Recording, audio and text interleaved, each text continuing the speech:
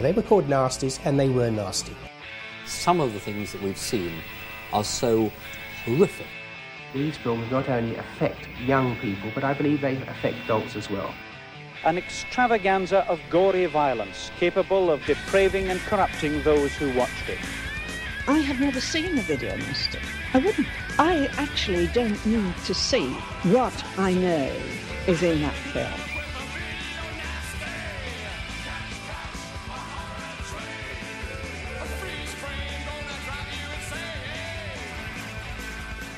And welcome back to another episode of, wait for it, Doing the Nasty. That's right. After our couple of month hiatus, don't hate us, we are returning to you with Season 2, Episode number 30. I'm one of your hosts, Duncan McLeish. Joining me is my long-suffering co-host for the entirety of Season 2. It's a phenomenal Mark Ball. How you doing, Mark? I gotta do it. Back in black. It's sick. We are back. Yeah, it's been this has been the weirdest, craziest fucking summer in recent history, in recent memory. And I didn't even go to, this would normally right now be film festival season. Yeah, you'd be away to Texas, wouldn't you? No, yeah, I would have just been getting back last week from Fantastic Fest. I did not go this year. I talked to one of my buddies that did go. He said it was very slow this year. Not a lot of people showed up, and people that had the lesser quality badges or whatever had absolutely no problem getting in to see stuff. So I don't know if that's a good thing or not, because we went last year and it was barely a festival because of COVID and shit. And they're still separating seats and stuff. And really weird year last year for sure. I definitely saw on Twitter a few people getting COVID at Fantastic Fest this year that had to call it early. So I don't know. I don't feel terrible about missing it. A lot of the stuff that they ended up seeing is definitely coming out. The opening night movie was Smile, which came out in theaters a fucking week later or whatever. One of the secret screenings was the new Hellraiser movie, which just came out. Just come out, yeah. I haven't had a chance to watch it yet, but it sounds like a lot of the stuff that they saw is either coming out on theaters or Shudder or whatnot. So I don't know. I don't feel terrible. I saved a shit ton of money by not going this year, and the wedding is in about 20 days from this recording. Is the thing. So. You did it not because of safety concerns or anything. It's because your wedding is just around the corner. Yeah. And my current job, they're like, you got to pick either one or the other, dude. You can either take a week off for the wedding or a week and a half off to go to Texas, but not both. So I'm like, I can't. That's no decision to make. Of course, I'm going to take it off for the fucking wedding. But of course, yeah. Anyway, it's surprised that they even said that to you. Wedding or film festival, which was it going to be, Mark? Make a decision, dumb shit. So anyway, better luck next year. I'm going to try and get out to some stuff. Festivals are still picking up. I think that's the thing. I think it is still really early. When we did Fright Fest at the beginning of the year, and it wasn't sold out, but it was busy, but I don't think it was as busy as even the organisers expected it to be. And that's just in one auditorium. So that's people that buy those, apart from the floating tickets for individual screenings, it's just one auditorium that you're in all for the 2 days. So, and it was noticeable that certain movies just had, it was at 3/4 capacity, which it never is. Even on the shittest movies, it's usually full. So, and I think that's people just being kind of slowly acclimating to this new world that we live in. And these things will pick up. Festivals like that will never go away.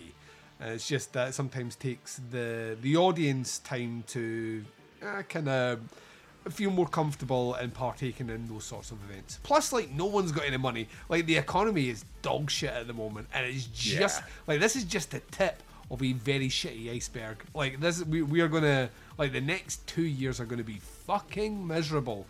When it comes to the cost of things. So when you get to that, it is a case of similar to the wedding scenario and all the rest. It's well, do I want to eat this month or do I want to go to a film festival? And surprise, film festivals will lose out on that. So kind of cringy. But awkward, the other thing that's kind of picking up is concerts. I did finally make it to like some real fucking concerts this summer. Dude, I've seen like I'm back doing the music reviews. So I have been back doing the music reviews for about fucking 3 years. But going to shows again. Yeah, going to shows because we're getting comp tickets essentially to go and interview bands and all the rest. And I've been to about 8 since we last talked, and I think I've got like 12 before the end of the year. God damn, all in Glasgow? Yeah, pretty much Glasgow and Edinburgh. But there's because the bands couldn't tour for so long, they're all out on tour now. And it's another thing where like I've been to very few sold out shows because like it's like any given week in Glasgow now, you'd swing a cat and hit a amazing touring band that are in Glasgow that week. Like they're almost back to back. Just now, in fact, we're in this weird position that in the same night in Glasgow coming up real soon, Zeal and Ardor, who I fucking love, are playing the same night as Clutch. And it's what are we fucking doing here? Like, it just like, that's honestly was like, I think the first week in November, in the space of 7 days, there are 4 gigs that I'm going to. So it's like all bands that are like big touring established metal acts. It's how you parse that out. I did see you did go and see the 9 Inch Nails, who I saw earlier on in this tour. So nice. How fucking good were they? Oh my god, that was an incredible Ridiculous. show. I spent a small fucking fortune on 2 tickets for that thing because the Red Rocks shows always sell out instantly, and they do 2 nights, and both nights are just like gone in a microsecond. Plus the pictures looked fucking insane from that. That is the venue for a band like that. Oh, you know what I mean? dude! One of these days when you come over to the States, you got to do a fucking Red Rocks show. Yeah. Even the shittiest band is gonna be like incredible out at fucking Red Rocks. It's man, I couldn't pass that up, and that was an incredible show. That was sold the fuck out. Actually, it's a bit of a jaunt to get up in that place. Like it's like about a fucking hour like hike, like especially if they're just opening the gates or whatever. So my fiance and I got up there, and like we're up in the general admission kind of bullshit, and we find a good place to sit, and I'm like, I'm gonna go run and grab us drinks real quick. And I totally did not look at the fucking aisle that we were sitting in. So I get up. Of course, the beer line is 10 miles fucking long. So like by the time I actually like get up there to get drinks, the opening band is playing and the house lights are down. Yeah. So I get down there and I have a vague idea of what row we're sitting in. But when the lights are down and it's a crowd for 9 Inch Nails, it's just nothing but pasty faces and black t-shirts as far as the eye can see. So I was panicking a little bit. I eventually just texted her and I'm like, there's no fucking way I can find you until the house lights come back on. So just sit tight and I will come to you. Ended up drinking our beers. Just I was about to say, I just love this idea. You've like returning half an hour later with 2 empty plastic cups. Got that. I got so thirsty trying to find you. I was like, what am I supposed to do? Just stand here and let it get fucking warm and flat? Like, no, I brought some waters, and we cut all of the 9 Inch Nails set, and it was fucking incredible. Oh yeah. Like about a week later, we caught Health and Perturbator and Street Sex in Denver, which was fucking amazing. Holy shit. I think that's about the 3rd time I've caught a Perturbator show, and it's been different every time. He's back playing with a drummer. He plays guitar a little bit on the live set and sings a couple of new tracks off of his new album. Nice. And yeah, dude, that show is fucking great. I've seen them middle of the month. They're playing to a sold out audience in Glasgow, which I'm so happy for, and they're playing in a venue which is like a converted church, so it's going to be pretty wicked. And Author and Punisher are opening for them. So, and I had Author and Punisher tickets. Back in February, March, right after the album came out, the new album, which I fucking love. I love that new album, and I could not wait to go and see them. And then they pulled out of their UK dates, like kind of last minute, and then I think they ended up coming back to do some sort of support slot, but it was only in England. So this is them now finally coming to Scotland, so I'm like super excited for that because I've never seen Author and Punisher live. So it's gonna be great. He's another one. His live shows seems like I've seen him a couple times now, and it's always different. He's got a guitarist now. Like he's doing vocals in this new album. He's singing all the way right through it. So I like that from that point of view. I just can't wait to see it. Yeah. So yeah, I'm very excited for that as well. It'll be real cool, man. It'll be real cool. So one last thing on the concert topic, and then I suppose we'll probably jump into these two video nasties. Do we have to talk about video nasties, Mark? Do we? Well, I don't know what the plan is currently. Originally, we were talking about recording 2 episodes today, so 4 movies. 2 of those movies I have quite a bit to say about, and 2 of those movies I don't fucking care if I ever talk about again, frankly. So. We'll see. What I'm going to say is, let's see how we feel when this episode finishes, and then if we want to do another 2, I'm in a position where I watched the next 2 movies like a month ago, and I've forgotten 75% of what goes on in at least one of those movies. So I'm kind of like, Mark, I'm in no rush now, right? Like I was saying to Liz, to you off air, like, I was originally about that. This show has a hard finish, May 2023. I'm like that. I created that. So I can move it. Exactly. Yeah. I ain't got no boss telling me to do this. It's my network. It's my show. I'm like, you know what? If I want to take my time, I'll take my fucking time. So what else did you see? I didn't see any, but I listened to that last episode that came out in like the beginning of June or whatever, and I was just talking about playing my first live show. Oh fuck, you've done about 4 since then. So. Yes, I've played 4 shows in that amount of time. So yeah, like shortly after that one, I played a show in Billings, Montana, at a really cool place called Kirk's. That was kind of a it's a sweet little DUI spot, and Billings has like a pretty rad music scene. There's lots of kids that are into like noise and fucking industrial and just like heavy weird shit, and this venue kind of specializes in a lot of that. That show went fucking great. I played with a really rad little punk band called Scuba Steve and the Shark. That one went off without a hitch. And then like probably about 2 months later, I played my first hometown show here in Casper. I played with a 2-piece noise rock band called Doug that was fucking rad. They were just like an insanely fucking heavy sounding band, considering it's just a drummer and a fucking guitar player. That show was incredible. Lots of people came out to that. I kind of was hyping that up on Facebook like as much as humanly possible, and had a pretty good turnout, and a lot of people came out and really liked it. And then I think we were getting ready to leave from 9 Inch Nails, and my friend that's been kind of helping me book some shows booked me. He's like, hey, you want to play next Saturday? I know you got like a week to prep for that, but come on out. So I'm like, all right, yeah, fuck it. I'm not going to say no to that shit. And so this was just a couple weeks ago. I played that show.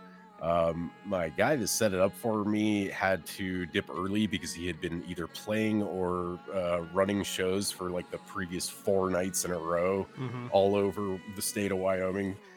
So he had to dip early, and he's like, the PA is all set up and ready to go. Just plug in and start like your normal time and have fun.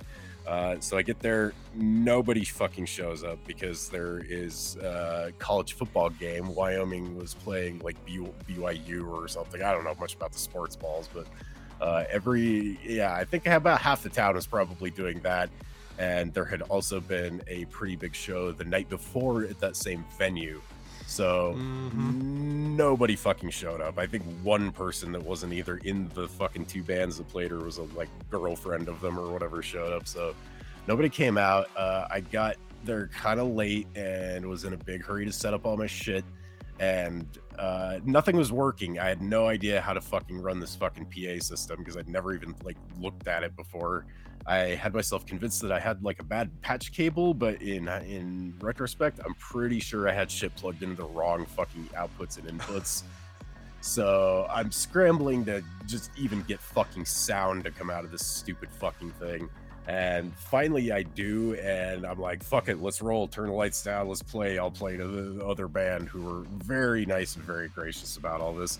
And I very quickly realized that the sound that is coming out of the PA is in mono, and I've been mixing in fucking stereo the whole time. So about 70% of the mix is not coming through at all, and I'm just scrambling through my shit to try and I very foolishly write my sets so that they all kind of run together for the most part as like one big 25-ish minute song. So it's not like I can like, stop in the middle of it and fuck around with it. I'm just it was a fucking disaster. It was the worst show I've played. Yeah, I finally got the bad show out of my system, thank God, and yeah, learned a lot of hard lessons that night. Which, thank God, it was that night and not one of the nights when 20, 30, however many people show up. There was nobody there to see me bomb except for the other band, and they were super nice about it. They're like, "Your set sounded great," and I was just immediately like, "That was the worst show I've ever fucking played." I don't know what you guys are talking about. I don't know how you could hear anything. I couldn't hear anything. I didn't have any like stage monitors. This is something I'm gonna have to work on for the next one. So yeah, I got that was a disaster. That was the longest 24 minutes of my fucking life. Like there's pictures of it, and I can just see it on my face that I am panicking. I am just dripping fucking sweat, like cold, scared sweat, and I'm just like freaking the fuck out a little bit. But yeah, it turned out okay. You got to get those out of the way. 100%. Like you like never appreciate how something the best elements of doing anything live until you've had the experience of it just going utterly wrong and out with your control. You need that. Yep. You do need that. Like, if all you ever experience is the dizzying highs, like, by the time one of those comes around, it will destroy you. So it's best to get it early. And get it got me asking questions amongst, like the like electronic artist subreddits and stuff, and they actually like were really, they said pretty much the same thing. They're like, you've got to get the bad one out of the way, you need to. Learn. you do. You're 100%. It's kind of like podcasting as well. Like there's, like you need that episode that you will never go back and do anything with, even after the edit, because you know it's shit, and it exists online and it's there. And, it's in the back catalogue, hopefully buried somewhere that not lots of people hear it. But that's not the one that you would ever, when someone's like, what's a good episode for me to start listening to your show? You never point to that one because you kind of wish it didn't exist. We had some interviews like that back on the Midnight Horror Show. There's a couple of those that didn't end up back on the feed because they were just fucking disasters. There's a reason that it was only like the Tristan Risk and the Jill Six interviews on that feed for many, many years. The rest of them not so good. Well, yeah, those sort of things are out with your control, for the most part. Like, it's never generally what you do when it comes to interviews. It can be the answers that you get by someone who maybe isn't even trying to be awkward, but that's just how they sound. So yeah, it's part and parcel of doing it, and that's the fun thing. The good thing is you're out there doing it though, which is the main thing. Like you don't get off the horse because you fallen off. You get back on it and continue to ride. So I look forward to hearing the success stories of future gigs, and that's the important thing. You just chalk that one up to like a learning experience of right. Well, we've done that, and sometimes things are completely out with your control, and you move on.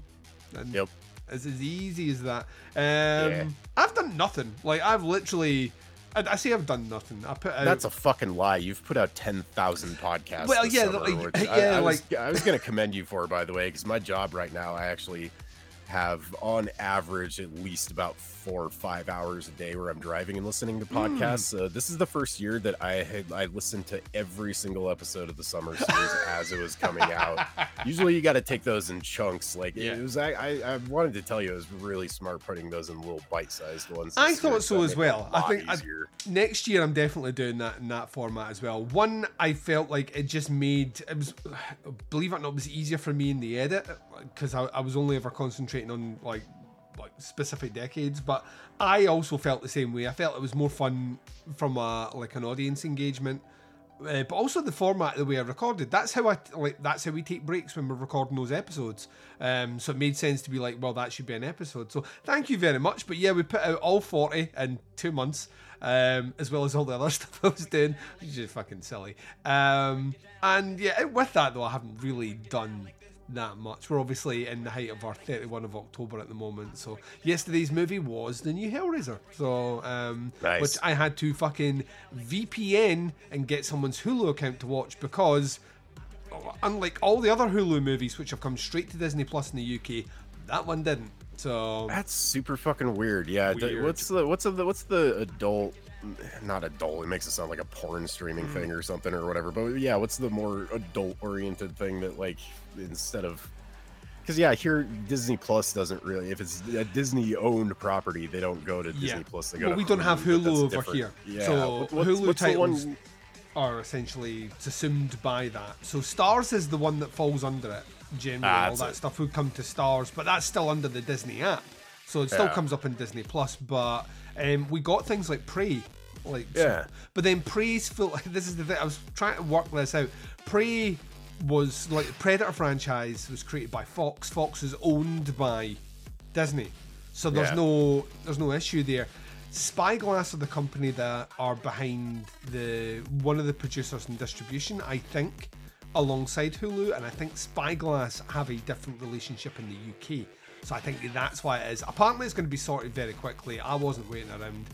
No. So I was like, fuck this pish. By the time it comes out, it'll have leaked so much online that I just can't do that. So let's get this out of the way.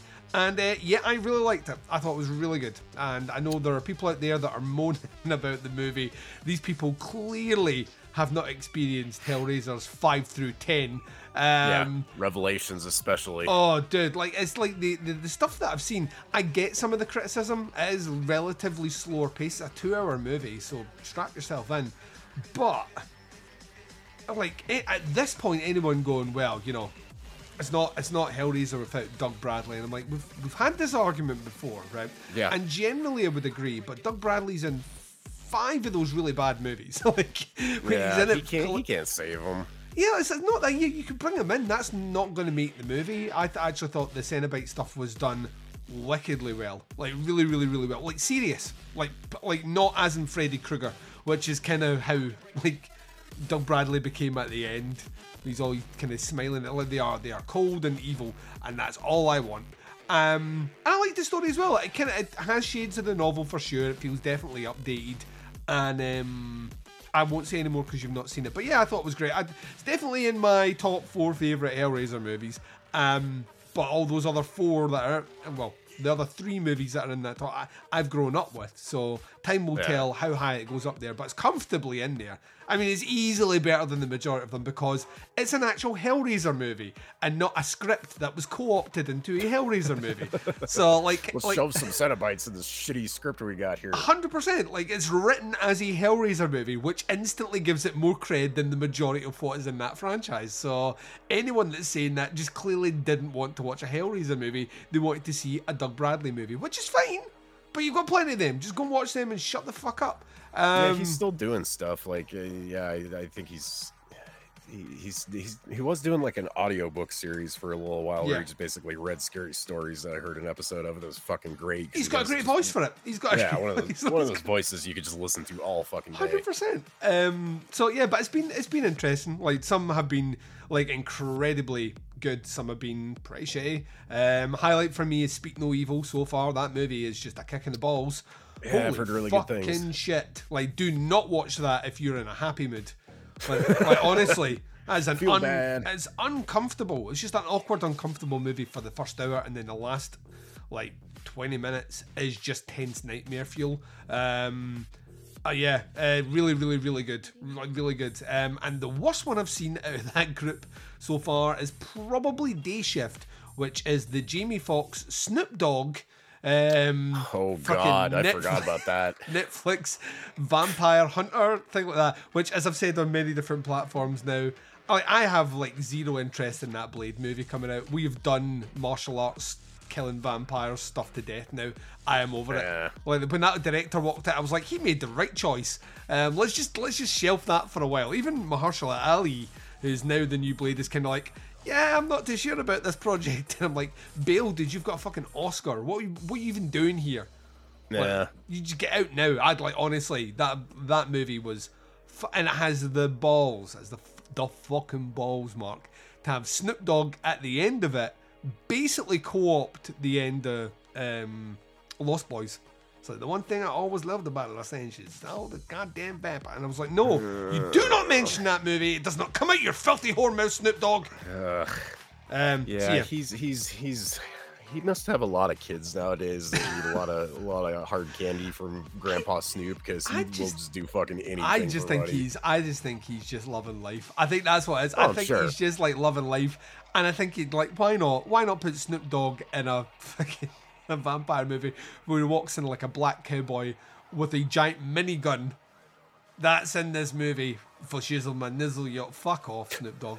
Right, anyway, that's so there's been a lot of that. There's still tons to go on that, and I'm kind of looking forward. Tonight is Crimes of the Future. Sitting Nice. down and getting ball deep in some in Cronenbergian body horror. So if there isn't at least a stomach vagina, I'm walking. Speaking of stomach vaginas, there aren't any in the movies we're about to talk about, but we're about to do a double bill here of good old-fashioned 70s Americana horror, as we do Enter the Devil from 1972, although technically released in 74, and a little movie. You may have heard of it before, Mark. I don't know actually if you have. A movie that I have now spoken about. This will be the third time I've spoken about this movie in the last month. Phantasm. So yes, I did it with the Baz, who Baz fucking hated it. Don't know if Oh, heard that dude, I was episode yet. laughing so fucking hard at that episode. It gets funnier. dying. It gets funnier. But yeah, he fucking hated Phantasm. And then I got to do it for Summer Series where it like barely lost out against The Brood. So yeah, we're going to do our best to basically not reinvent the wheel on this one. So what we're going to do is take a short break just now. You're going to hear Learned People. If memory serves, it's Kim Newman that does this one. So Kim Newman's going to talk to you all about Enter the Devil, and when we return, we're discussing that movie, and we're doing it right after this. Enter the Devil, which is not to be confused with a retitling of The Sexorcist that came out later, also known as Disciples of Death. Since neither the devil or Death's disciples actually appear in the film, the villains are a weird Christian sect called the Penitentes, who've had other exploitation movies made about them, crossed with sort of Mayan human sacrifice guys. My assumption is this was filmed as something else entirely and then got more exploitable, if rather generic, titles stuck on it. It's sort of part of a cycle of early 70s films, which are, I suppose, Rosemary's Baby Goes West.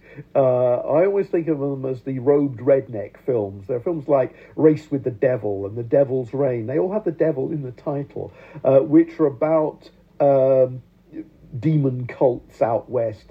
There's a slight Manson vibe going, but it's much more the chanting in Latin. So every TV cop show in the 70s did an episode with a bunch of cultists like this. You know, it's like Starsky and Hutch or Macmillan and Wife would come across people with the same robes doing the same human sacrifice stuff. This was made by a director-producer called Frank Q. Dobbs, who didn't actually direct that much else. He made Uphill All the Way and one of those rather late Burt Reynolds movies. But he was a big man in Texas film production. He produced the sequel miniseries to Lonesome Dove and a bunch of other quite big TV Western projects.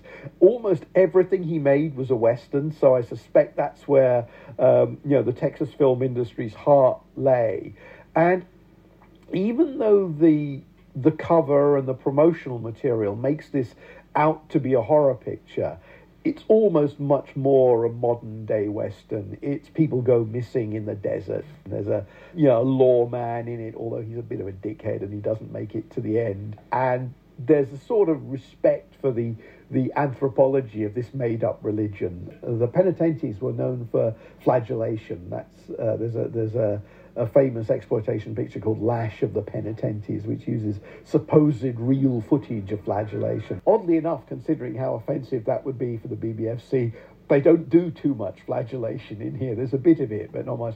Most of it is just the conventional, let's drag the heroine out into a cave, chant some Latin over her and stab her as an offering to whatever great god gazebo that they're bowing down to before the climax. It's not a terribly eventful film. It's certainly a lot less fun than Race with the Devil or The Devil's Reign. It has a kind of interesting desert atmosphere, and it's one of those minor films that you forget a week after you've seen, but while it's on is sort of watchable. There's stuff going on that you can relate to other films that are more fun than this one. If it had another title, if it hadn't mentioned the devil, it would have probably just gathered dust on the video shelves without anybody noticing. It could easily have played afternoon television. And its very unsensationalist nature is probably what means that even now it doesn't have much of a cult following. There aren't people out there campaigning for the Enter the Devil special edition on DVD. Say it. So I think the waters are closed over this one.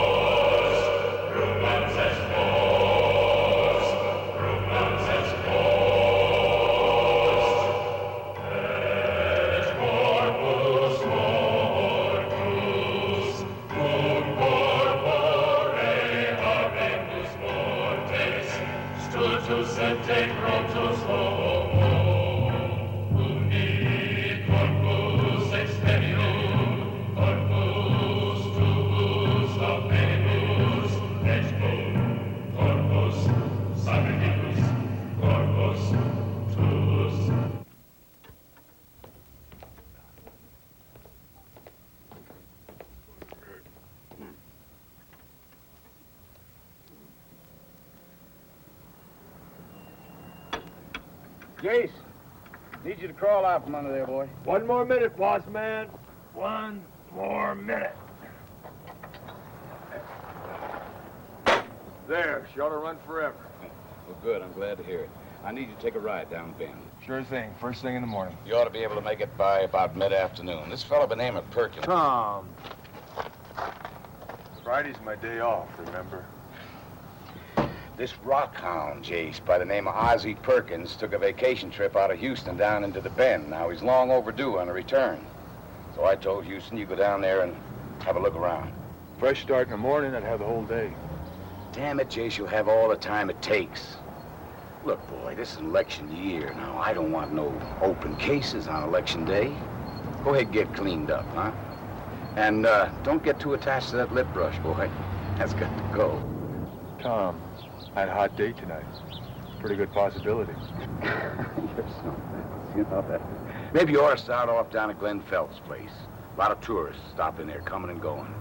And doesn't that little Juanita still work down there? Okay.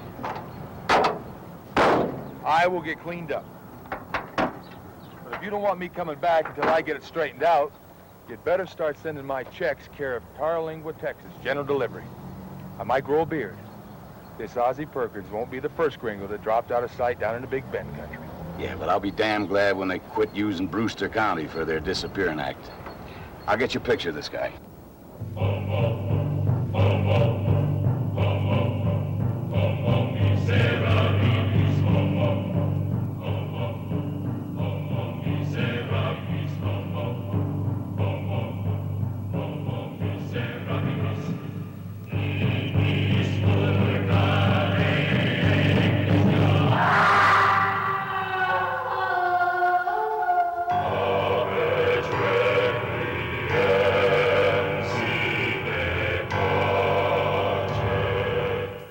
welcome back, ladies and gents. So it's time to do it.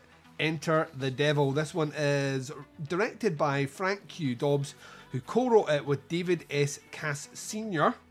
There we go. It's a lot of S's there. It stars Joshua Bryan, Irene Kelly, David S. Cass Sr. What? He's in it as well? John Martin, Carl Benson, Norris Domingue. Domingue? I don't know. Willie Gonzalez, Ed Geldert, Robert John Allen, and Happy Sahan, who plays Ozzy Perkins, which did make me smile because I was like, Osgood Perkins? How did he know? Because he does stuff with the devil. The synopsis for this one is somewhere in southwest Texas, where a Christian cult is said to have resided in the past, a deputy sheriff investigates a number of suspicious deaths. That is pretty apt.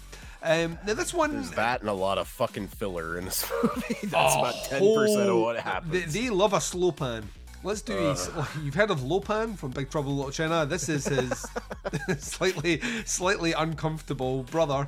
He's a little bit shifty. One camera move and damn it, they were going to use it. Oh, dude, this is just like, and right, and slow down a little bit, and right, and ominous music, please, and right, and cut. Right, next scene, and right. It's like all the... So yeah, this one does not have a formal release in the UK. It has a Blu-ray release in the States though, which did surprise me because I was like, this? Really? Okay. Here's my thoughts on this one, Mark. For the most part, I'm fine with this movie. I like the setting. I like anything to do with religious cults, or cults in general in cinema, I'm down to clown on, right?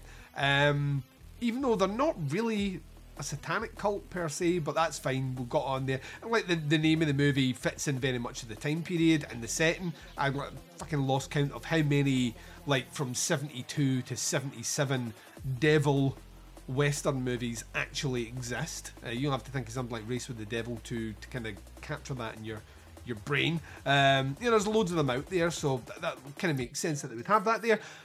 So I love the setting. I love the premise. Someone goes missing, we're going to get someone involved, or there's this cult, maybe something's going on. It's kind of Wicker Man-esque. I'm kind of digging that. It was a bit nastier than I thought it was, even though it's not gratuitous in terms of what it shoots. It certainly has a feel of kind of torture, and there's a woman burned, and all that stuff's cool. It's not afraid to take out like a lead character, which I will also give thumbs up to. I thought the score was pretty cool, but by God, is there a whole lot of nothing going on in this very short movie. Not a long movie at all, and there is a ton of filler. So, thoughts? So I watched this on YouTube. Yes, you did. The music in this was really weird. I kind of think a couple of these tracks were replaced down the road with more modern shit, because like the opening music to this sounds very different than a lot of the other musical cues in this. I don't know if that's... I've got a theory on this, right? My theory on the copy that you sent round was that I think this is... I'm not entirely sure, but I think YouTube has an algorithm.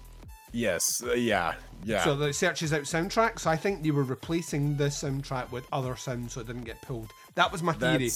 I think you're probably right. That did occur to me too. I bet it might have been like a song that the copyright bots pick up real easy and are like, no, you don't. So that's a pretty easy fix. And honestly, like the music that they put in there, I think fits pretty well and like actually like syncs up to the action that's happening like 100%. Pretty decently.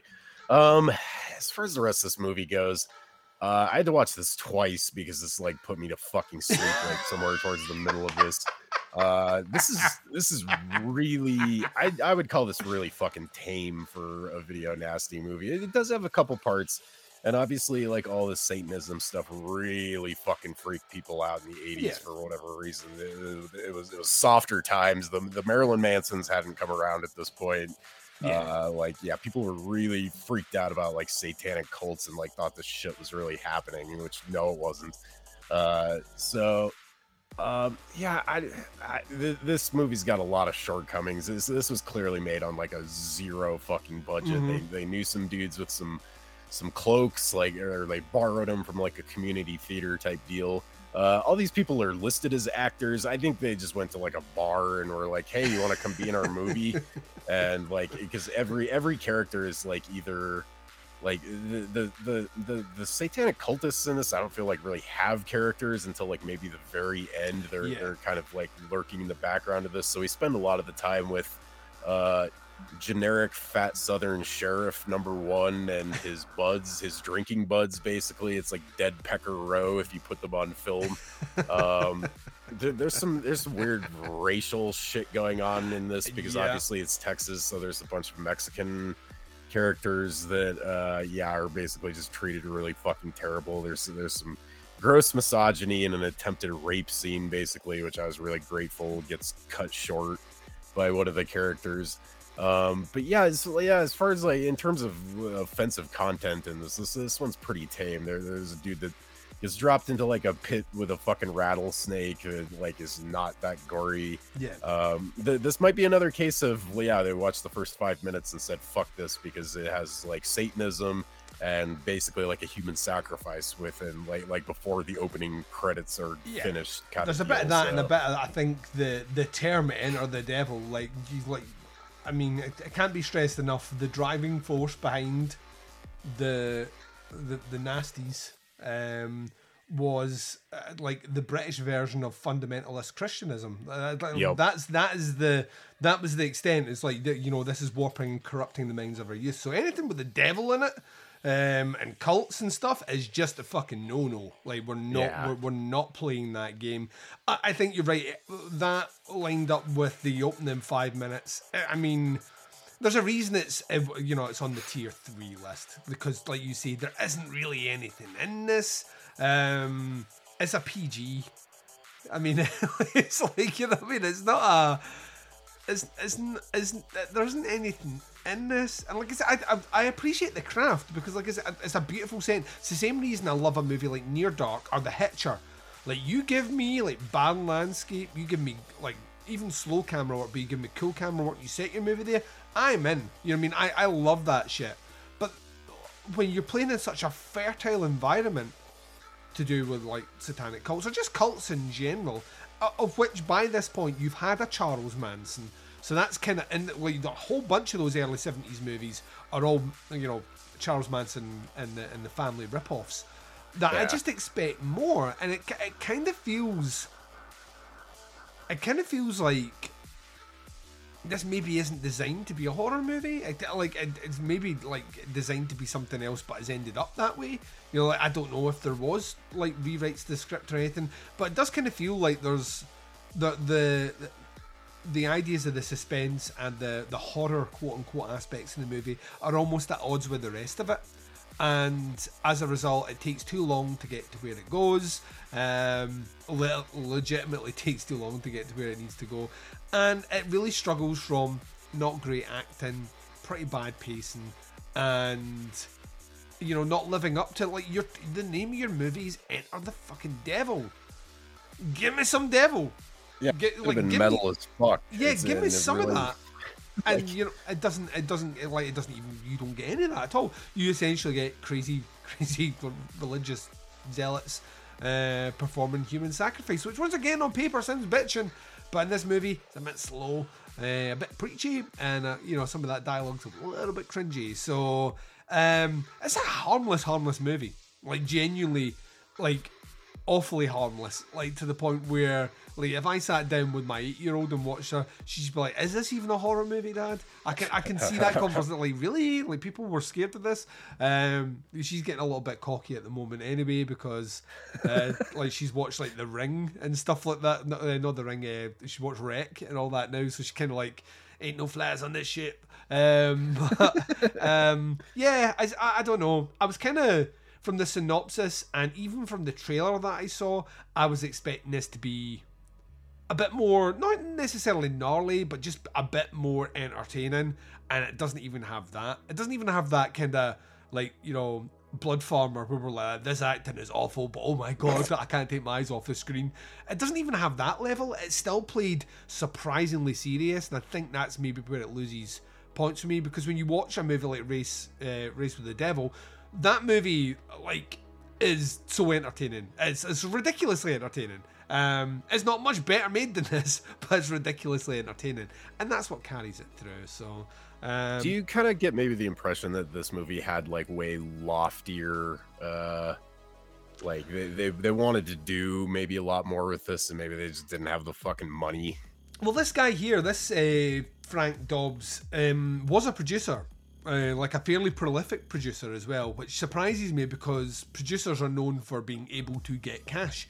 And this one just doesn't. I think this is one of only a handful of directing credits he actually has. So to me, this kind of feels more like, I don't know the details about it, but this kind of feels more like not saying money laundering, but I'm like, is a tax write-off. Pretty much. I get the feeling that there is so little effort put into this in a lot of respects comparative to the money that's went in, that it kind of feels almost like, you know, let's get something out, our investors get their money back, I make some cash off it, and then kill some time and I'm off to the next project sort of thing, as opposed to, I mean, this dude actually worked with Burt Reynolds at some point, directing Burt Reynolds, so he did go on and have a healthy career.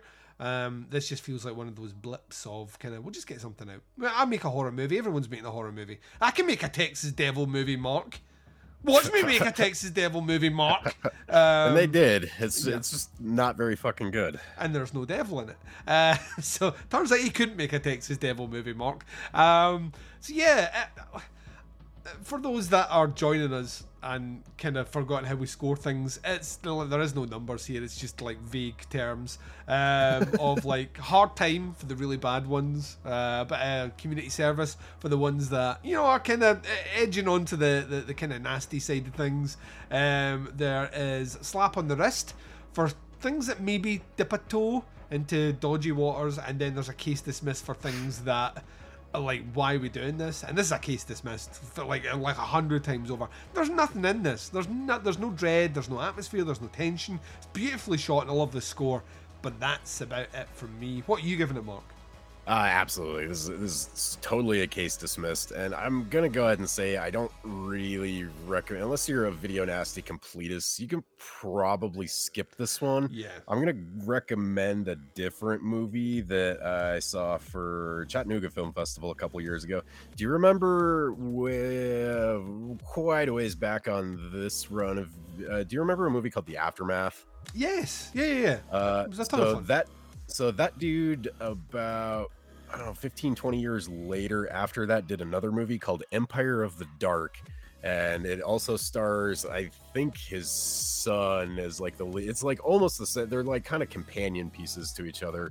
Empire of the Dark was made like on a much bigger budget, I think. Like Aftermath was made for like, I don't know, $600,000 or something. And they had like $2 million to make Empire of the Dark.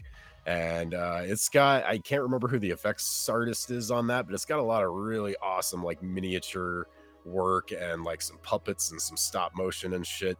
It's, I think, a lot more along the lines of what this movie wanted to be, kind of. And Empire of the Dark is still corny as fuck and like has a lot of shortcomings, but it's kind of along the same line. So yeah, I mean, I'm gonna go ahead and do one of these things where I say maybe don't watch this movie, but check out Empire of the Dark. I think either Severin or Vinegar Syndrome or somebody probably just put out a Blu-ray of this and the Aftermath. Those two would make a great double feature. Yeah, made by the same filmmakers, and yeah, similar plot on Empire of the Dark.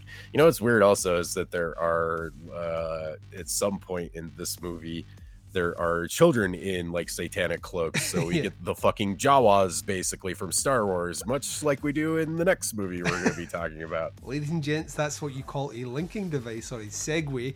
We're going to take a very short break just now. You're going to hear Leonard Folk, Stephen Thrower probably, I think. It kind of feels like he talks about these sorts of movies, or maybe Alan Jones. I should always do my research before we do this, but we're going to be discussing Phantasm for me for the third time in the last calendar month. You're going to hear the trailer for it when we return, myself and Mark, discussing that movie right after this. Okay, so we have here Phantasm by Don Coscarelli. Now, I'm sure that this doesn't need very much of an introduction. If you're a horror fan and you've not seen Phantasm, then where the hell have you been? It's an essential film.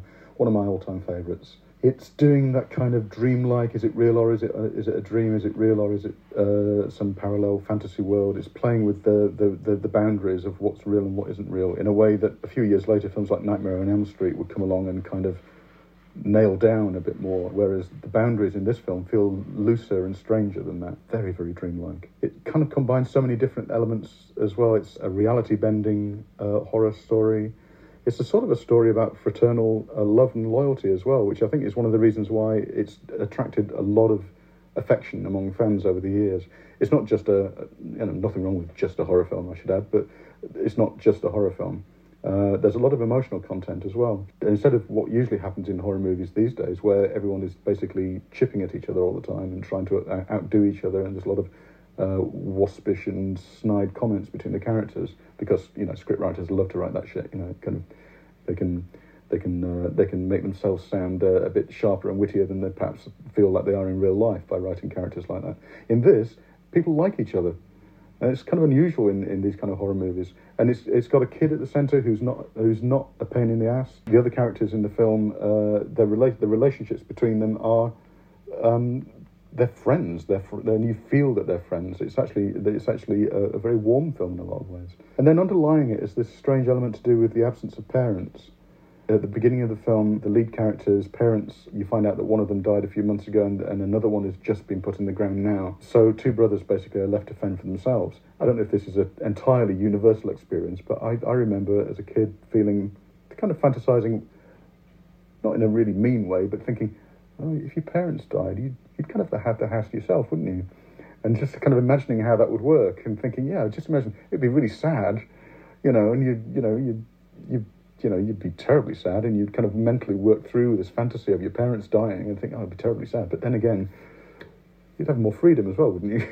So there's this kind of underlying trend in Phantasm of fantasy, all sorts of kind of adolescent fantasies, I think. And then there's also this kind of the emerging sexuality, the fact that the kid's older brother is scoring with girls, so he's kind of spying on his older brother, and there's all this kind of intimacy and a blossoming sort of sexual interest and awareness, represented by very mysterious women in the film. There's a mysterious, very beautiful, voluptuous younger woman that the older brother is making out with. And then the other women in the film are extremely strange and mysterious, including a kind of a witch-like mystic living at a house by the crossroads who has magical powers and who, just in the most casual way possible, the lead character goes to visit for advice about what's going on. Of course, this brings us on to the central character, perhaps, in the film, the iconic figure, the tall man, who is as much a part of horror iconography as Dracula and Frankenstein, as far as I'm concerned, and I think for a lot of other people as well. And what does the tall man represent? He's a sort of a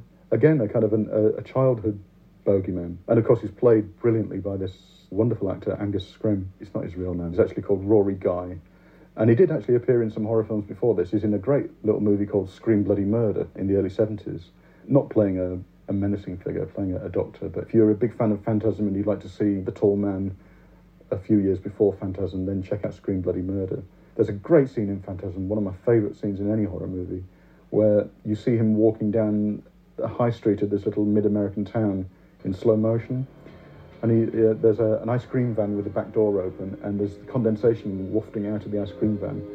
And he just kind of turns and warms his hands or cools his hands on the condensation and basks for a second, in this kind of mist and fog from the ice.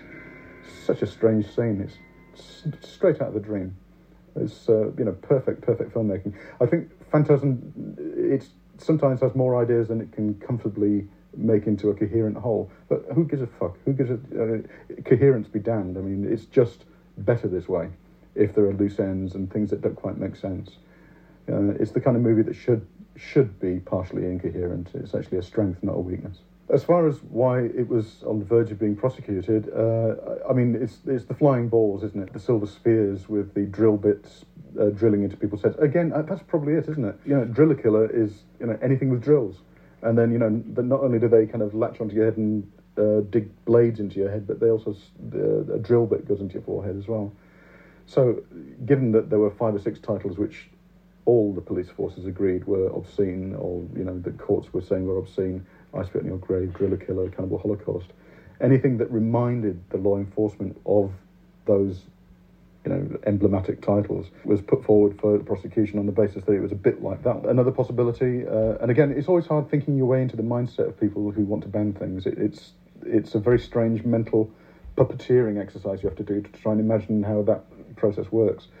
But yeah, maybe because the lead character is a teenager, and there's a general feeling of it almost being a kids' film. It's got one foot in like a sort of a teenage adventure as well as horror, and so maybe it's the collision of some graphic horror scenes with a sensation of almost like a sort of an after-school children's adventure as well. That plus the fact that you've got whirling drills going into people's heads, I think that probably is accounts for it. But hey, most people can tell that it's not a nasty in the sense of being anything like the more notorious titles. It's a wonderful, wonderful fantasy film, really. I think more than anything else. Phantasm. Is it a nightmare?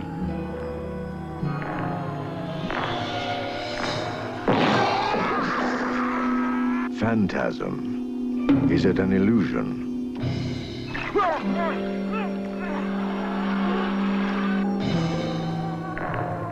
Phantasm. Is it an evil?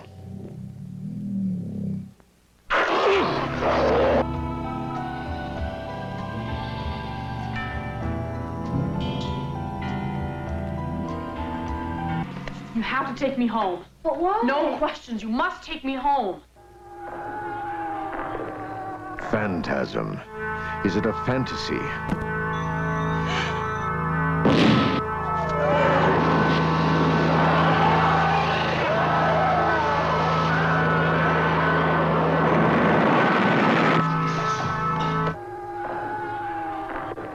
Phantasm.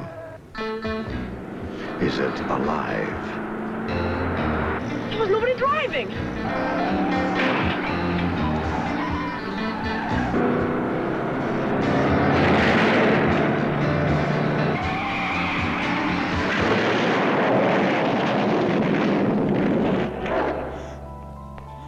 Whatever it is,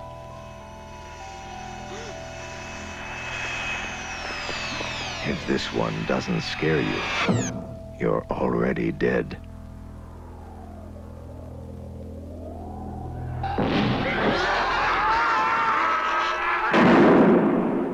Phantasm. And welcome back, ladies and gents. So here we go. This is Phantasm. This one is written and directed by Don Coscarelli, released in 1979.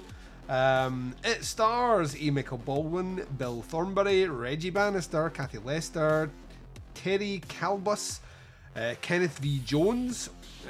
That's not as in Versus, that's his name, Kenneth V. Jones. Batman v Superman. Yeah, that's right. Susan Harper, Lynn Eastman Rossi, and a guy called Angus Scrimm. The synopsis for this one is listed on IMDb as a teenage boy and his friends face off against a mysterious grave robber known only as the Tall Man, who employs a lethal arsenal of unearthly weapons. I took the charge on the last one. You can take the charge on this one, Mark, because I have literally said everything that I ever need to say about Phantasm. So I will let you have the floor. I mean, this is dumb. This is dumb that this is on this list. Like, really, this is really on here for one scene. One scene. Yeah, literally, there is a drill, and that's it. Like, there's no way this movie isn't on here because Driller Killer was on the main list. That's it. That is like, Driller Killer was on the main list, and it had a drill. The poster artwork for that movie was someone said get drilled, and they're like, nope. And then in this movie here, we have that one scene, and they're like, nope. Really, it can't be. I cannot think of any other reason why it would be. Well, we also get in the first 5 minutes, another first 5 minutes kind of movie.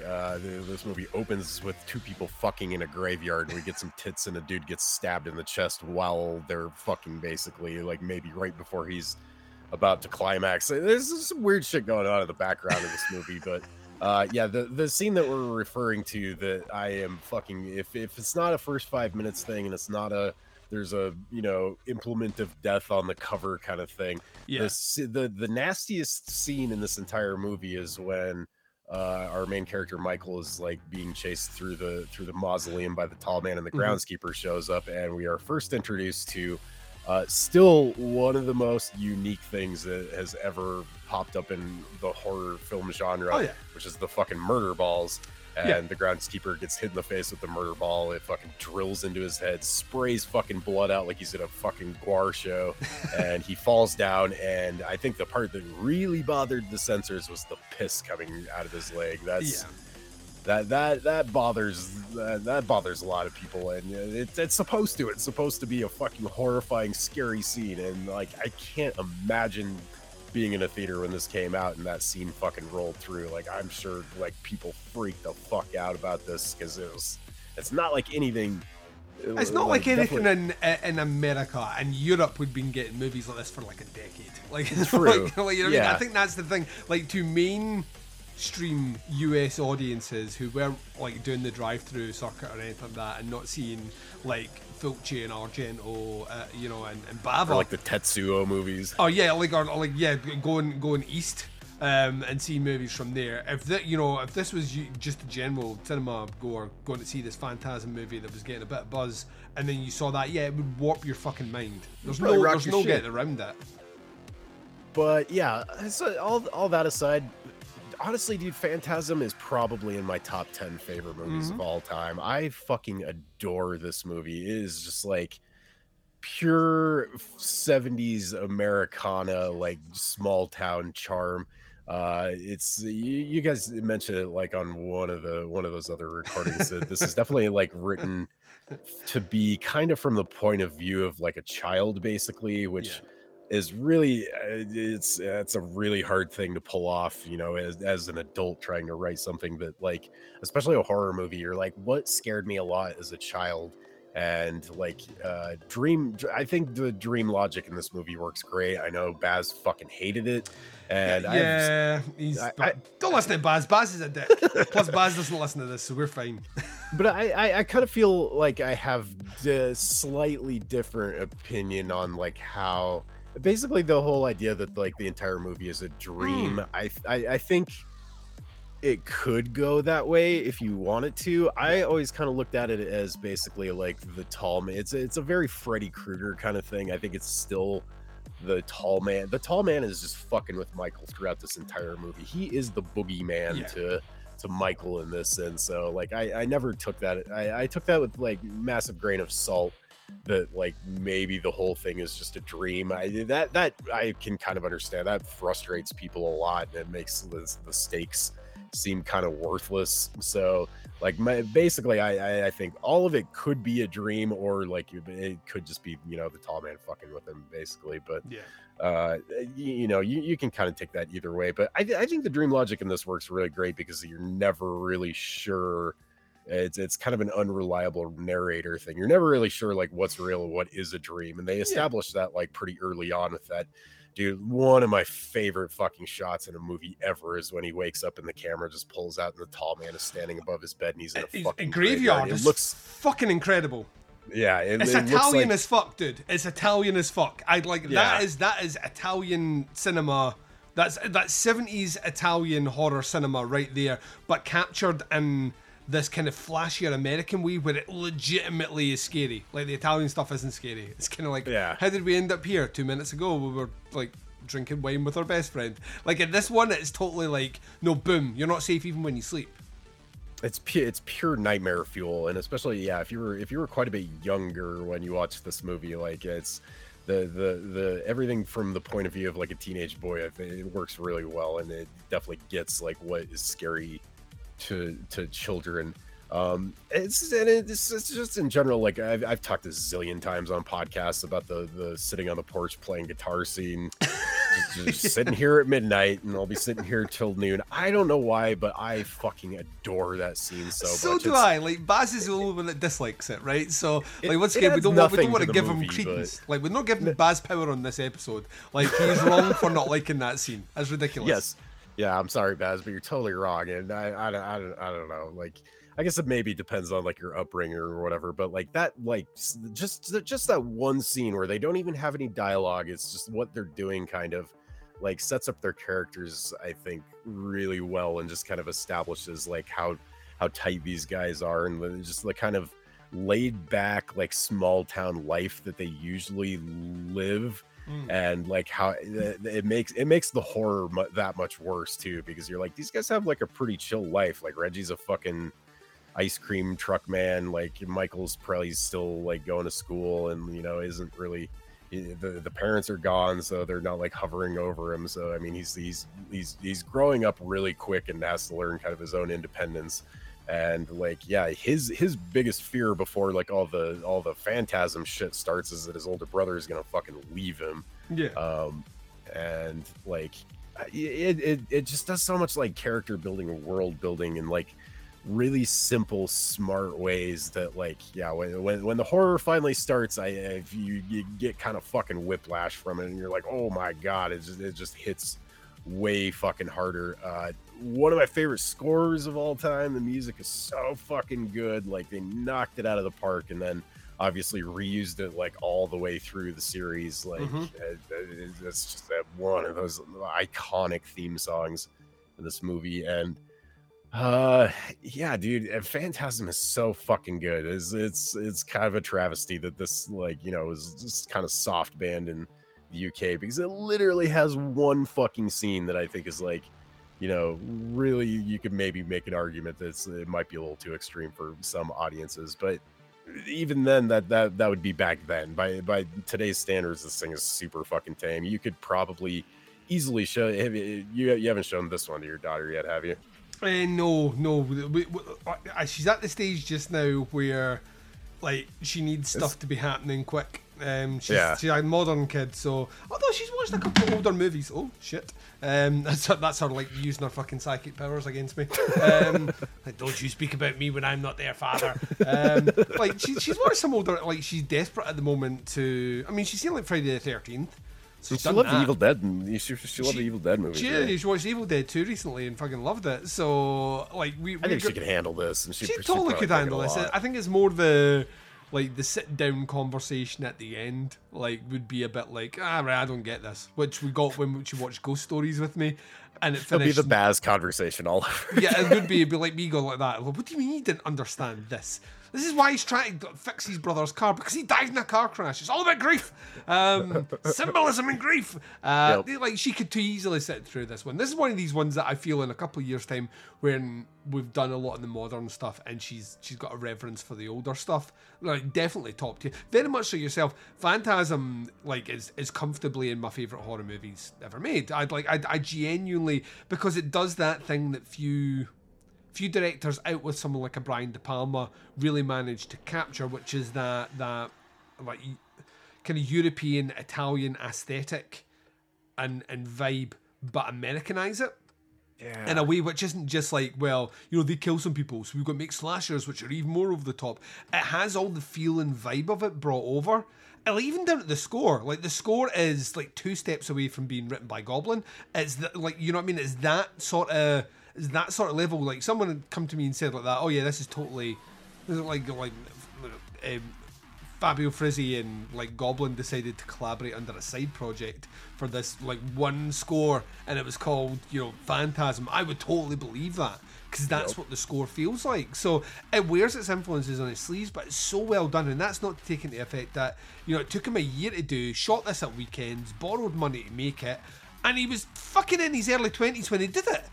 It's mind-blowing. It's absolutely mind-blowing, just on that level. Coscarelli was kind of a child prodigy. I think he made another movie before this. Title escapes me. It's like a kids movie. Like, that's right. It did really well as well. Thing. Yeah. It was shot for super duper cheap, and it actually like made the investors back quite a bit of money. But Coscarelli said in a lot of interviews that there's one scene in that movie, which I wish I could remember the fucking title of, but there's a scene where the kids go through a haunted house, and it has like a jump scare in it, and it worked fucking great at all of the screenings that they went to. So that's kind of where Coscarelli was like, well, maybe we could like do that like, you know, ad nauseum in like an entire 90-minute movie, like a horror movie. And yeah, Phantasm is like, it's definitely a lot of things borrowed and kind of made new. I think, like you were saying, like a lot of Italian cinema stuff, a lot of like just like, I'm sure like Gothic art probably had a lot of influence on this. Plus, a lot of it's the same. If you watch, like, you think of the directors of the time, right, that are kind of making their break at this point here, whether it's your if you're looking at someone maybe less Wes Craven because he's established by this point, but John Carpenter specifically, and then you've got people like Joe Dante, like if you ever watch the trailers from Hell Channel, it's just him like stroking off like European horror movies because that's what came to your drive-thrus. That's what you got. All these directors were sitting there watching all these movies that were absolutely fucking bonkers and like felt like they were from a different planet, and kind of like thinking, how can we change this, like fit this language to match American audiences or put our own spin on them. And that's where Coscarelli comes in. That movie, by the way, is called Kenny and Company. Kenny and Company. That's the one he did, and he did that like basically the year before he started shooting Phantasm. But like you've got, I don't know, there's just part of me that feels like Coscarelli's always that one where you're like, he never really compromised. Like, he kind of stuck to the movies he really wanted to make, and as a result of that, it's a kind of what-if scenario with him. You know what I mean? If he'd been given a shitload of money at any point, like Toby Hooper money. Yeah, to like in the 80s, if Cannon got behind him, imagine what that would have looked like. I mean, the closest he got to it was Phantasm 2, where the money is like ridiculous on that one, but still like cheap by any other movie in 88. You know what I mean? It's not a lot of money by any stretch of the imagination. It kind of feels like he's always going to be one of those guys where we're going to have to sit back and wonder, not what if necessarily, but kind of like if he'd been a bit more like a Guillermo del Toro, for example, with a kind of one for me, one for them sort of attitude, what some of those bigger budget Hollywood movies might have actually looked like. Because you're right, when it comes to filmmaking, dude's a prodigy, and those guys that can create movies that hang as well as this does together out of little money. I'm looking at the, once again, the Joe Dantes, I'm looking at the Sam Raimis, the Peter Jacksons of the world. Like, those guys all went on and ultimately embraced the Hollywood regime in one way, shape or form, and look at the movies they commanded when they did that. Coscarelli always kind of feels like that, a what if scenario, and part of me loves the fact that he kind of stuck to what he wanted to do, but the other part of me feels like this dude should have like 80 movies. Like when he actually, he has surprisingly very little movies against his name, and most of them are Phantasm movies.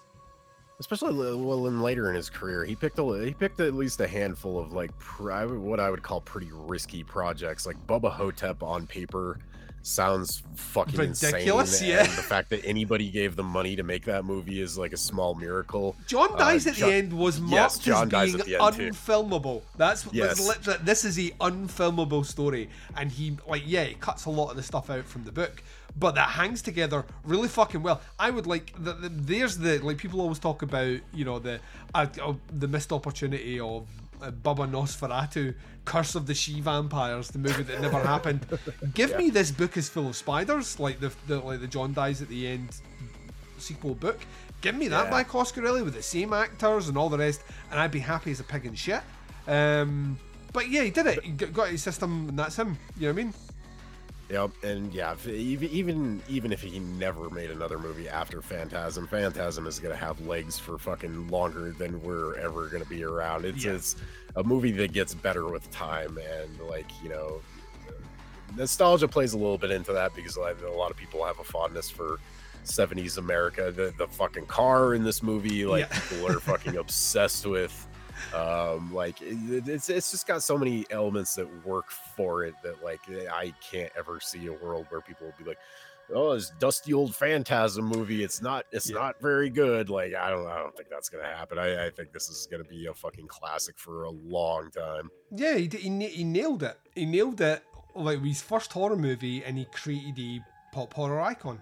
Tom Mann is in there, against all the odds. He's of all the characters in there, he's maybe, he's he's kind of almost in the same way like something like a Pennywise is. It's kind of like an oddity. You probably wouldn't have the first time you saw him on screen be like that. Well, people will be getting tattoos of him on them, but now it's kind of like he's like crossed the barrier into pop culture strongly and remains there. I mean, Coscarelli has not directed a movie in a decade. Like John Dies at the End was 2012, so he's not done. Oof. He's not done. Yeah, he was a producer and heavily involved with Ravager, which is still 6 years ago. Jesus fucking Christ. Yep. But yeah, he's done nothing since then. Well, he wrote a book. But if he ever makes another movie, I mean, he's still in his 60s. He's late 60s. He's a young guy.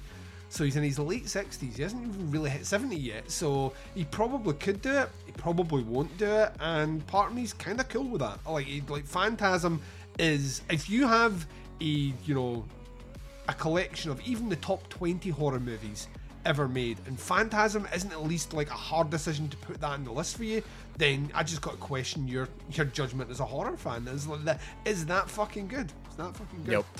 Agreed. Right, so let's talk about then grades for this then, Mark. Don't know why I got aggressive there. If your name really is Mark, what are you giving Phantasm? What's the? Oh man, it's a hard one, isn't it? This falls into this belongs in a fucking museum category, I think. So I think I'm giving this like a pretty slight slap on the wrist. Yeah. Like by the standards that it came out, I'm sure this was pretty shocking and fucked up and weird and wild and out there. It still is to a degree, but I think like enough stuff. I was thinking while we were talking about this about how like the Zoomers are probably going to compare the Tall Man to like Slender Man, and how much like honestly like more scary and fucked up some of those creepypastas are than like Phantasm really is like today. So I mean, like, yeah, it's come around. I still think this is a pretty scary and fucking disturbing movie and has some like pure nightmare fuel imagery. Yeah. But without the one scene, I think, of like the groundskeeper getting fucking drilled by the murder ball, the rest of this is relatively tame. Like I said, if your kid's got a pretty strong constitution and is like starting to build a tolerance to horror movies, then I think this is a pretty easy watch. The hard part, like you said, is going to be explaining the logic of this movie, because it kind of doesn't have it. It plays by its own rules and doesn't really give a fuck if any of it makes any sense. Like this popped up on the Shudder show that they're doing right now, the like 101 greatest horror movie scenes or whatever. And almost every person, I think Joe Bob Briggs was one that talked about it, and he said, he's like, the story of this movie doesn't really make a lot of sense, and like you don't really care while you're watching it. Like, no. You're just along for the ride, basically. So, long story short, I'm giving this a slap on the wrist, and this is going in the fucking museum. I'm with you. It's a slap on the wrist. There's enough in here to merit that kind of grade against it. Yeah, without Phantasm, I know I mentioned this at length with Baz, but without Phantasm, you don't have Nightmare on Elm Street. That movie doesn't exist. Like, not only does like, and the more I've drilled into this, like, no pun intended, the more it annoys me when I think about what's the one thing I hate about Nightmare on Elm Street, Mark? The long arms? Yeah, what does he do right after the long arm scene? He chops his fingers off, and all that gunk comes spurting out, and then with this big shit-eating grin on his face. Yeah, when he's doing it, and very then jokey. Yeah, and then I was just thinking to myself, what happens in Phantasm? Oh yeah, the tall man gets his fingers chopped off, and all this gunk comes out. And he's just fucking Wes Craven, you hack! you ripped him off. Come at your grave and put some flowers down because you're a horror icon. It'd be sad that you're gone. Shed a tear, pour a 40 out for my fallen homie. Still don't know what that means. But yeah, I mean, it's a slap on the wrists here. It's a great fucking movie. An incredible movie. Unlike the two movies we'll be covering on the next episode, Mark. So that's another segue. See how we did that? Effortless. We're going to take a short break. You're going to hear a promo when we return. We're closing out the show, and we're doing it right after this.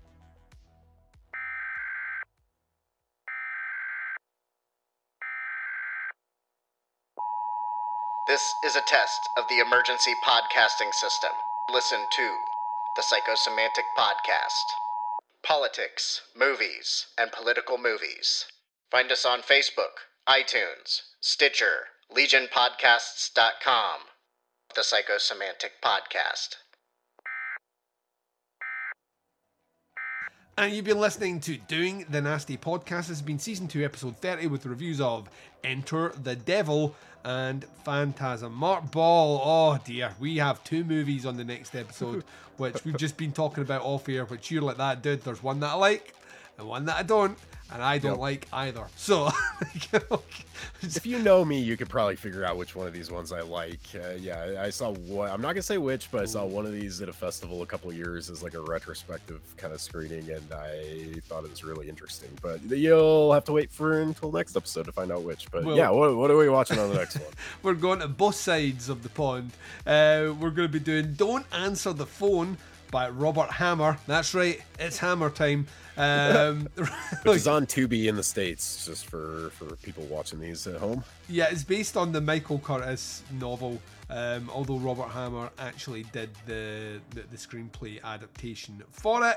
And the synopsis for that one is: a deeply disturbed Vietnam veteran terrorizes the young women of Los Angeles and taunts a radio psychologist with descriptions of his grisly crimes. So that's one of them. The other movie we're going to be doing is one that I discussed on Podcast Under the Stairs when myself and Derek Bourgeois sat and went through that Norman J. Warren box set, and that's Prey. Prey, directed by the late great Norman J. Warren from 1977. The merciful thing about these is both these movies short. Like one of them's an hour and a half, one of them's an hour and 20. The synopsis for Prey is: a deadly shape-shifting alien infiltrates a country house occupied by 2 lesbians. Hubba hubba. I put the hubba hubba in there. It's not actually in the hubba hubba. It's not hubba hubba. You added that. And proceeds to study their behaviour. I bet he did, horny bugger. For a sinister purpose. That would be masturbation, because the church has told us that's bad. Yep, I did the same thing. me and the alien are on the same page. A whole lot of like kind of fapping ourselves blind. Horrible skinny sounds. What was going on here? So this one will be our second movie that we're covering on the next episode, which I'm just going to tell you right now, we're going to give it time. We're not doing it back to back because I'm going to let this one savor. I'm going to let it marinate in its own juices. I don't know where we're going with this. We need to move on. But until we return with those 2, what you got coming up, Mark? So I got another live show booked actually the weekend after the wedding, so it's gonna be the first weekend in November. That's I'm heading back up to Billings, Montana to play another show at Kirk's. I got a bunch of new tracks in the works. I'm hoping to have another EP, like probably short 25 minutes roughly, out before the end of the year. You can find my stuff on Bandcamp. Just search Fancy Mark as an artist. I put out an album previously in May that's called Jinxed. Should be pretty easy to find. I'm also on all the streaming shit, Spotify, Apple Music, Amazon, all that stuff. Just search Fancy Mark as the artist. I'd really like to keep the ball rolling on the music stuff. It's been a pretty successful year, besides that one awful fucking show that I got out of the way. But yeah, that's kind of what I'm trying to focus on right now. You know, a lot of my other hobbies and bullshit kind of taking a back burner because the music thing is it's going pretty well. And I actually made a couple bucks selling the album this year. That's definitely a huge motivator. It's like, oh my god, I can fucking make money doing this. Are you fucking kidding me? And yeah, huge thanks to everybody that's checked it out so far and everybody that bought digital downloads and all that fun stuff. There is definitely more music coming up here pretty quick. I'll give it a little shout out. Obviously Duncan's is the 3rd time he's talked about Phantasm in the last couple of months. Cinema Psyops did a pretty great full franchise fest a couple years ago about all the Phantasm movies. I go back and listen to those episodes every once in a while if I don't have anything else to listen to, and they did a pretty great job on that. That's over on Legion Podcasts. Dude, Duncan, to the people at home, Duncan has worked his fucking ass off on stuff this summer, so definitely go check out the summer series stuff. There was a couple great interviews he did with some filmmakers. Yeah, dude, I gotta hand it to you, dude. You fucking knocked it out of the park this summer, and have just been busting out fucking shows left and right, and it's saved me a lot of really boring fucking car rides. So I do really, really appreciate that. Well, thanks very much, man. Yeah, like it's been a weird year, but in the best possible way. And that summer series, I can finally relax and look back on that series lovingly, which I couldn't do whilst I was in it because I'd never do that. But it's out there. Mark is on those episodes. He's on 2 of those years. They were a ton of fun as well, so please go and check those out. We're going to be back within the month, I would imagine, or maybe just over that because Mark is getting married and I'm not going to be like that. So you got married yesterday. Are you ready to talk about? Don't answer the phone, Mark. Especially because the wedding's on a Saturday and we usually record on Sundays. It's like, sorry, my new wife, I got to get up early tomorrow morning. To record a Duncan. You don't know what he's like. He won't give me time off. But like, yeah, I got a lawyer on speed dial right here. This is over before it started. So yeah, we'll be back like relatively quickly, and then I'm gonna try and get us like not back on schedule, but I'm gonna try and get a good few booked in before we close down for the end of the year. But yeah, there's a ton of really interesting stuff still to do on the Nasty. If you're wondering about some of the big titles, we've still to do Rabid.